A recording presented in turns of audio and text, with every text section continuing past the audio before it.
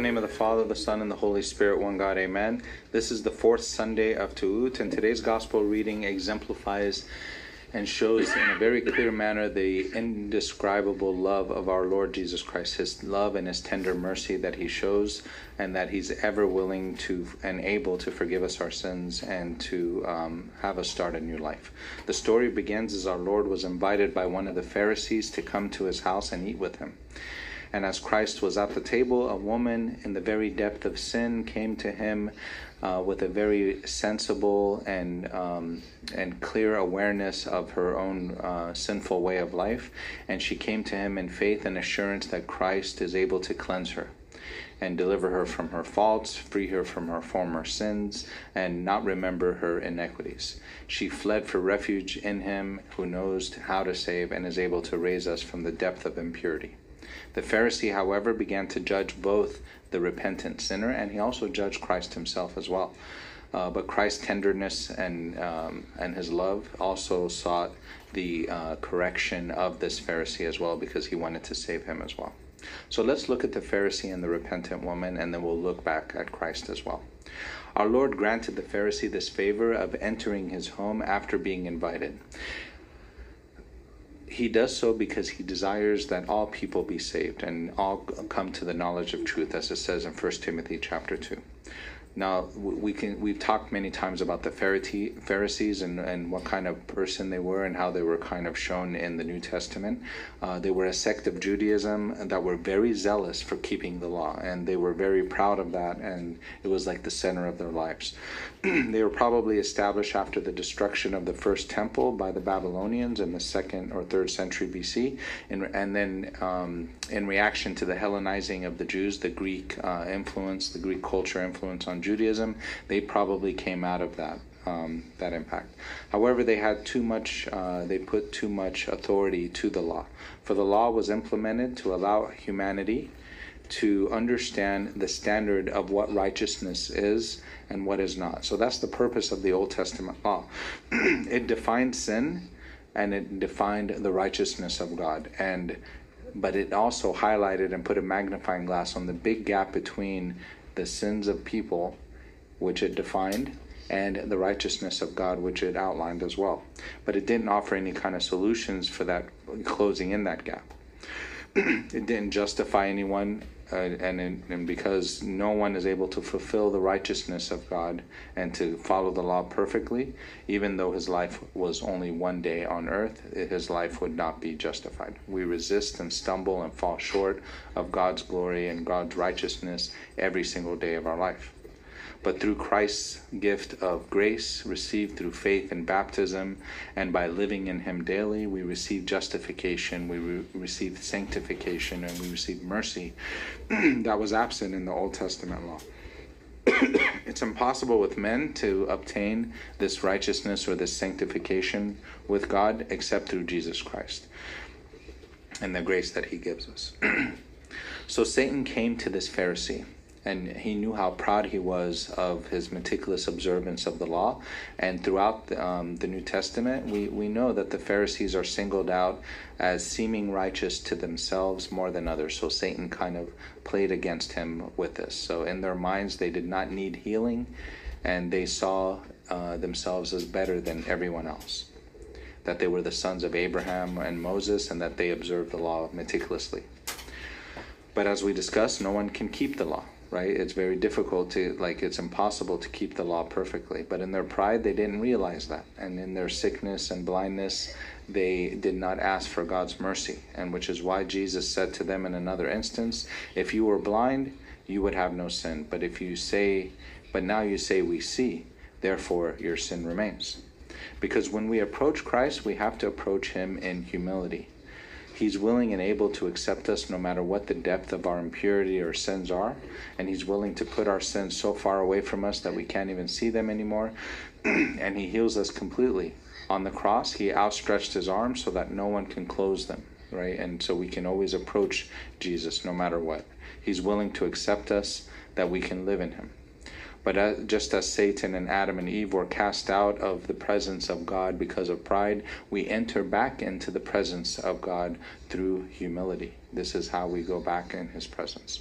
Pride is the mother of all sins, and they say it's the greatest of all sins. It's the first sin, and it's the one that gave birth to all other sins. It is really the worst thing in our faith. When somebody asks, what is the worst sin that somebody can have, or what is the worst thing that somebody can do, it's not all those other things that we judge people by, but it's pride. Pride is the worst of all sins, because it's through pride that all other sins enter into our life. And the Pharisees didn't learn this, and through their pride and in their so-called observance of the law, they lacked love and were indeed very sick spiritually. So Satan used this and whispered in his ear not to accept the sinful woman. So this thought inside of him, it's as if he was saying, as the Bible outlines today in today's reading, this man, if he were a prophet, would know who and what manner of woman this is who is touching him, for she is a sinner. This is what he was thinking inside of him. So he committed two mistakes here. The first one, he considered himself so much better than the repentant woman. He considered himself so much more elevated than her. He didn't even want to touch her. He said, we shouldn't even touch her. He even blamed the physician of stones for allowing her to touch his feet. Isaiah the prophet describes these people in Isaiah chapter 65, and he describes this kind of self-righteous person who says in their heart, "Stand by yourself, come not near me, for I am holier than thou. I am holier than you are." You might have heard that phrase, holier than thou. It comes from Isaiah chapter 65. For the prideful person who thinks that their righteousness is so far that, that other person can't even touch me. Of course, this is the opposite attitude that our Lord Jesus Christ teaches us.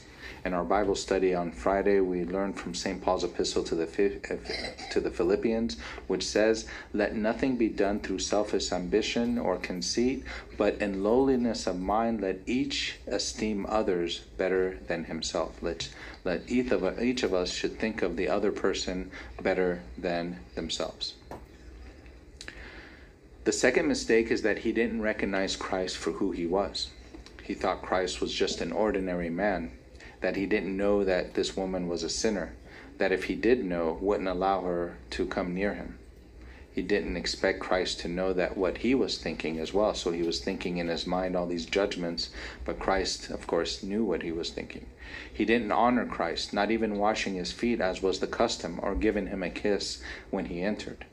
Like, for example, contrary to the Pharisees' father, Abraham, father for many generations, Abraham, who in the Old Testament was visited by God, who appeared to him in a human form, and he did recognize him and ran out to meet him, and what did he do?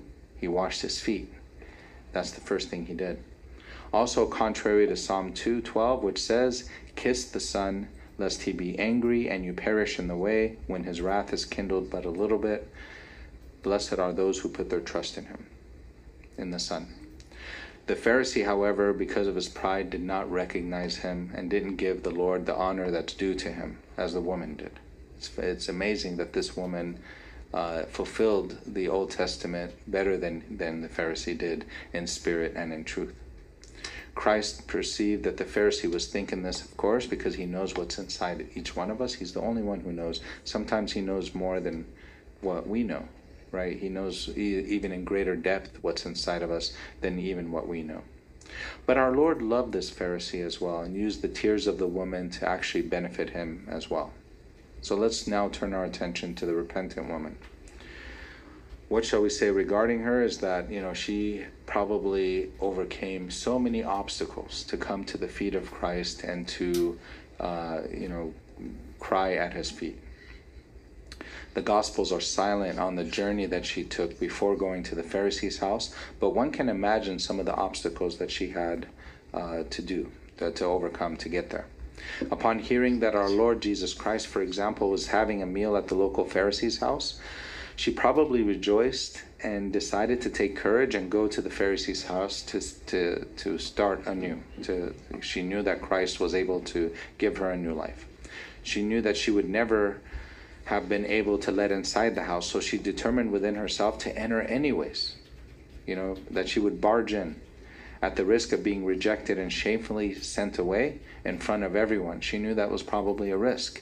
She was barging her way into a party, and on top of that, it's a Pharisee's house on top of that, right? I mean, the courage that she must have, mustered just to get to that point. And as she walked toward the house where Christ was visiting, how much stress do you think she was going through? How much doubt threatened her to turn back? But she persevered through all that and continued hoping in the mercy of Christ and the acceptance of Christ. So many mysterious and unanswered questions in the story about how she was walking towards the Pharisee's house and what she was thinking about. But let's try to imagine some of these things. How did she determine to turn from her sins and to do such a humble thing as to weep at the feet of this amazing prophet that was entering into the house? Did she weep as she was walking? And when she went and used the money that she earned, probably doing things that were not good, and she used that money now, instead of maybe adorning her hair and buying perfume for herself and buying jewelry, instead she buys a flask, a jar of this very fragrant and probably very expensive oil to pour at the feet of Christ. What was the look on her face as she looked down as she was walking, holding this jar as she was walking towards the Master's house, and what kind of thoughts entered into her mind as she's walking, trying to repent, holding on tight to this jar of oil? She knew that she wouldn't be accepted. She knew that she might even be kicked out of the place. What prayers did she murmur along the way, asking for God's mercy and acceptance, asking for God's gaze, just a small gaze from Him? What words of encouragement did she tell herself? I'm sure she might have had the devil even whisper in her ears, "What are you doing? How can you enter into the Pharisee's house, let alone in the presence of Jesus?" And she probably maybe stopped walking a few times, maybe tried to turn back, but eventually pushed through. Maybe she said, "I'm going to the one who heals because I am wounded and sick, to the one who gives sight because I am blind." Her desire for repentance and healing came at a time when ridicule was going to be faced, but she overcame that ridicule. She knew that she would face, like an amazing type of shame as she walked into this house. She came into this house uninvited, and into a Pharisee's house on top of that. How many obstacles did Satan throw at her as she was walking towards the house? Thoughts of despair, thoughts of hopelessness, thoughts of her past sins. But every time that he approached her, Satan, every time he approached this woman, he was repelled by humility in her heart. That was what Satan could not grasp. He was probably stopping her, throwing every type of obstacle in front of her, but she overcame them all through her humility. Satan was repelled by the humility in her heart, which is something that he and his demons can never endure. There's the famous story of St. Macarius, and I know we've said this a few times. So St. Macarius was praying, and the devil appeared to him, and he said, "What are you doing?" And St. Macarius asked the devil to tell him why he was there. And so the devil said, "You fast all the time. We don't eat. So in that we can hang with you. We can, we can deal with your fasting. You pray all night. We don't sleep. We can stand next to you patiently as you're praying for the moment that you're going to stop praying so that we can tempt you. But there's one thing that we can't comprehend or attain or come close to you from: your humility. And because of that, we can do nothing against you." This is what the demons told St. Macarius. Humility overcomes the devil. When she finally arrived at the home, did she take a deep breath? Can you imagine taking a deep breath, bracing herself to enter into such a shameful place, like she would receive such shameful looks at her, as she entered the house, because it was clear that the Pharisee labeled her as a sinner, and everyone knew she was a sinner.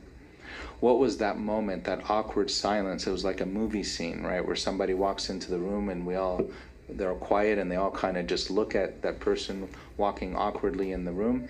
Everybody must have been silent, looking at her in awe and like, in amazement that this sinful woman was walking, and she walks towards Christ. Everybody's shocked, not saying a word.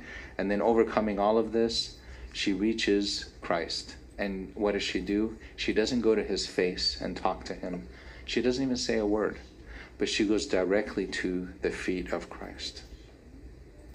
What a march this must have been to the Pharisee's house, a challenging hike that Christ was observing the whole time. He was aware of all that she was going through, but let her walk that walk anyways. And he rewarded her at the end. It's a beautiful and inspiring walk that she must have taken to the Pharisee's house. And she offers us an example of the path to forgiveness. She recognizes her sickness, which we should all do. And in front of all, she comes to the true physician of our souls and bodies for healing. She doesn't let anyone else get in the way of their salvation. Whether it's friendships or even family relationships, we should not let anyone get in the way of our salvation.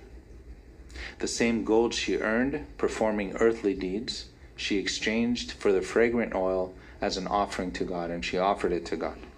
She proclaims that she no longer has any affections on such worldly things, and that she now seeks the kingdom of God. You often find the repentant people giving to the poor or some good cause as a natural reaction to their desire for repentance. Not that God needs it. He doesn't need these offerings, but as a seal of repentance and to enforce that the true object of affection is Jesus Christ and nothing of this world, they give of their possessions. Prior to this, she probably used that perfume on her and to make herself smell good and look good and so on. But now she pours it at the feet of our Lord Jesus Christ. And many of the church fathers linked almsgiving, for example, to true repentance, giving funds that were used for ourselves and transferring them to be used for God's glory. In the Bible study on Friday, we talked a little bit about this. We discussed that the Philippian church, which gave an offering to St. Paul while he was in prison in Rome, St. Paul writes back in his epistle to thank them and knows that they have a share and a fellowship with the spread of the gospel. He tells them, and I'm paraphrasing, that, thank you so much for your gift, oh Philippians, you're always so generous, but I have learned in whatever state to be content. I can do all things through Christ who strengthens me. But for your sake, I'm so happy that you gave this gift, because to me it was a measure of your spirituality, that you're advancing in holiness and your relationship with God.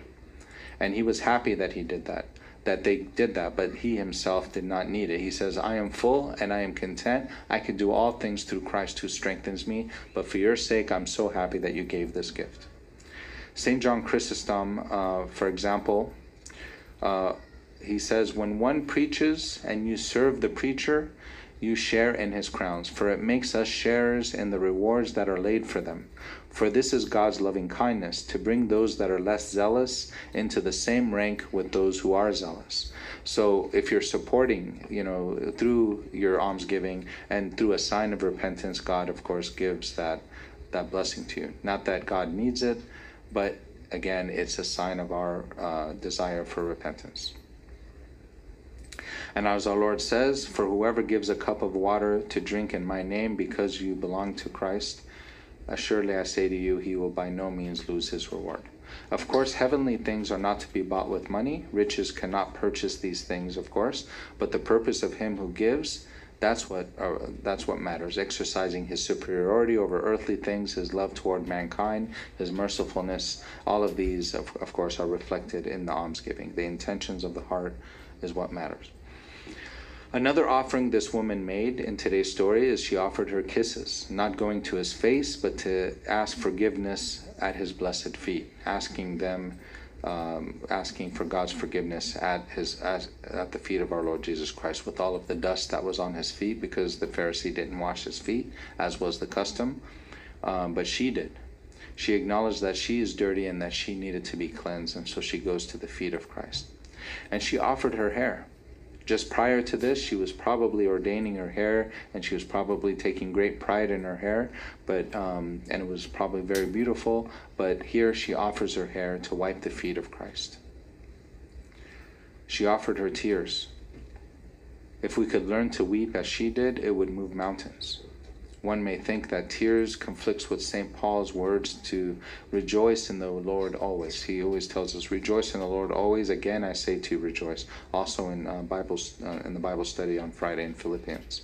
But it's in the tears of repentance that we find true joy, an unfading joy. Just like St. John Chrysostom says, having joy in worldly matters always brings sorrow, but having tears for repentance brings true joy. Because when we approach the worldly matters and find our joy in it, it always disappoints us. It always leaves us with greater need for it.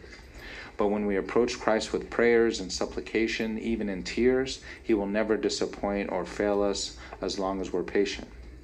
I love the quote from Father Matthew the Poor, who says, when you stand before God boldly, God cannot bear it.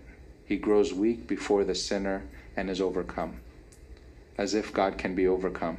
But when the sinner goes to God in true repentance, in a spirit of repentance, it's as if it were God is overcome. And he can't bear it. This is what the repentant woman did. She overcame Satan. She overcame the Pharisees' judgments. She overcame her own sins. But not her, but Christ, when she drew near to him in tears and humility. Christ is the one who was with her in that walk towards the Pharisee's house.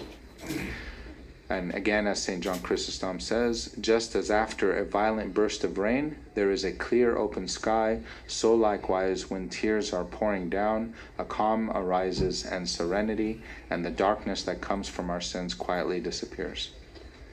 Those kind of tears that are prayed for, that are prayed in quietness and in secret, not for display, these are the most powerful of the type of prayers.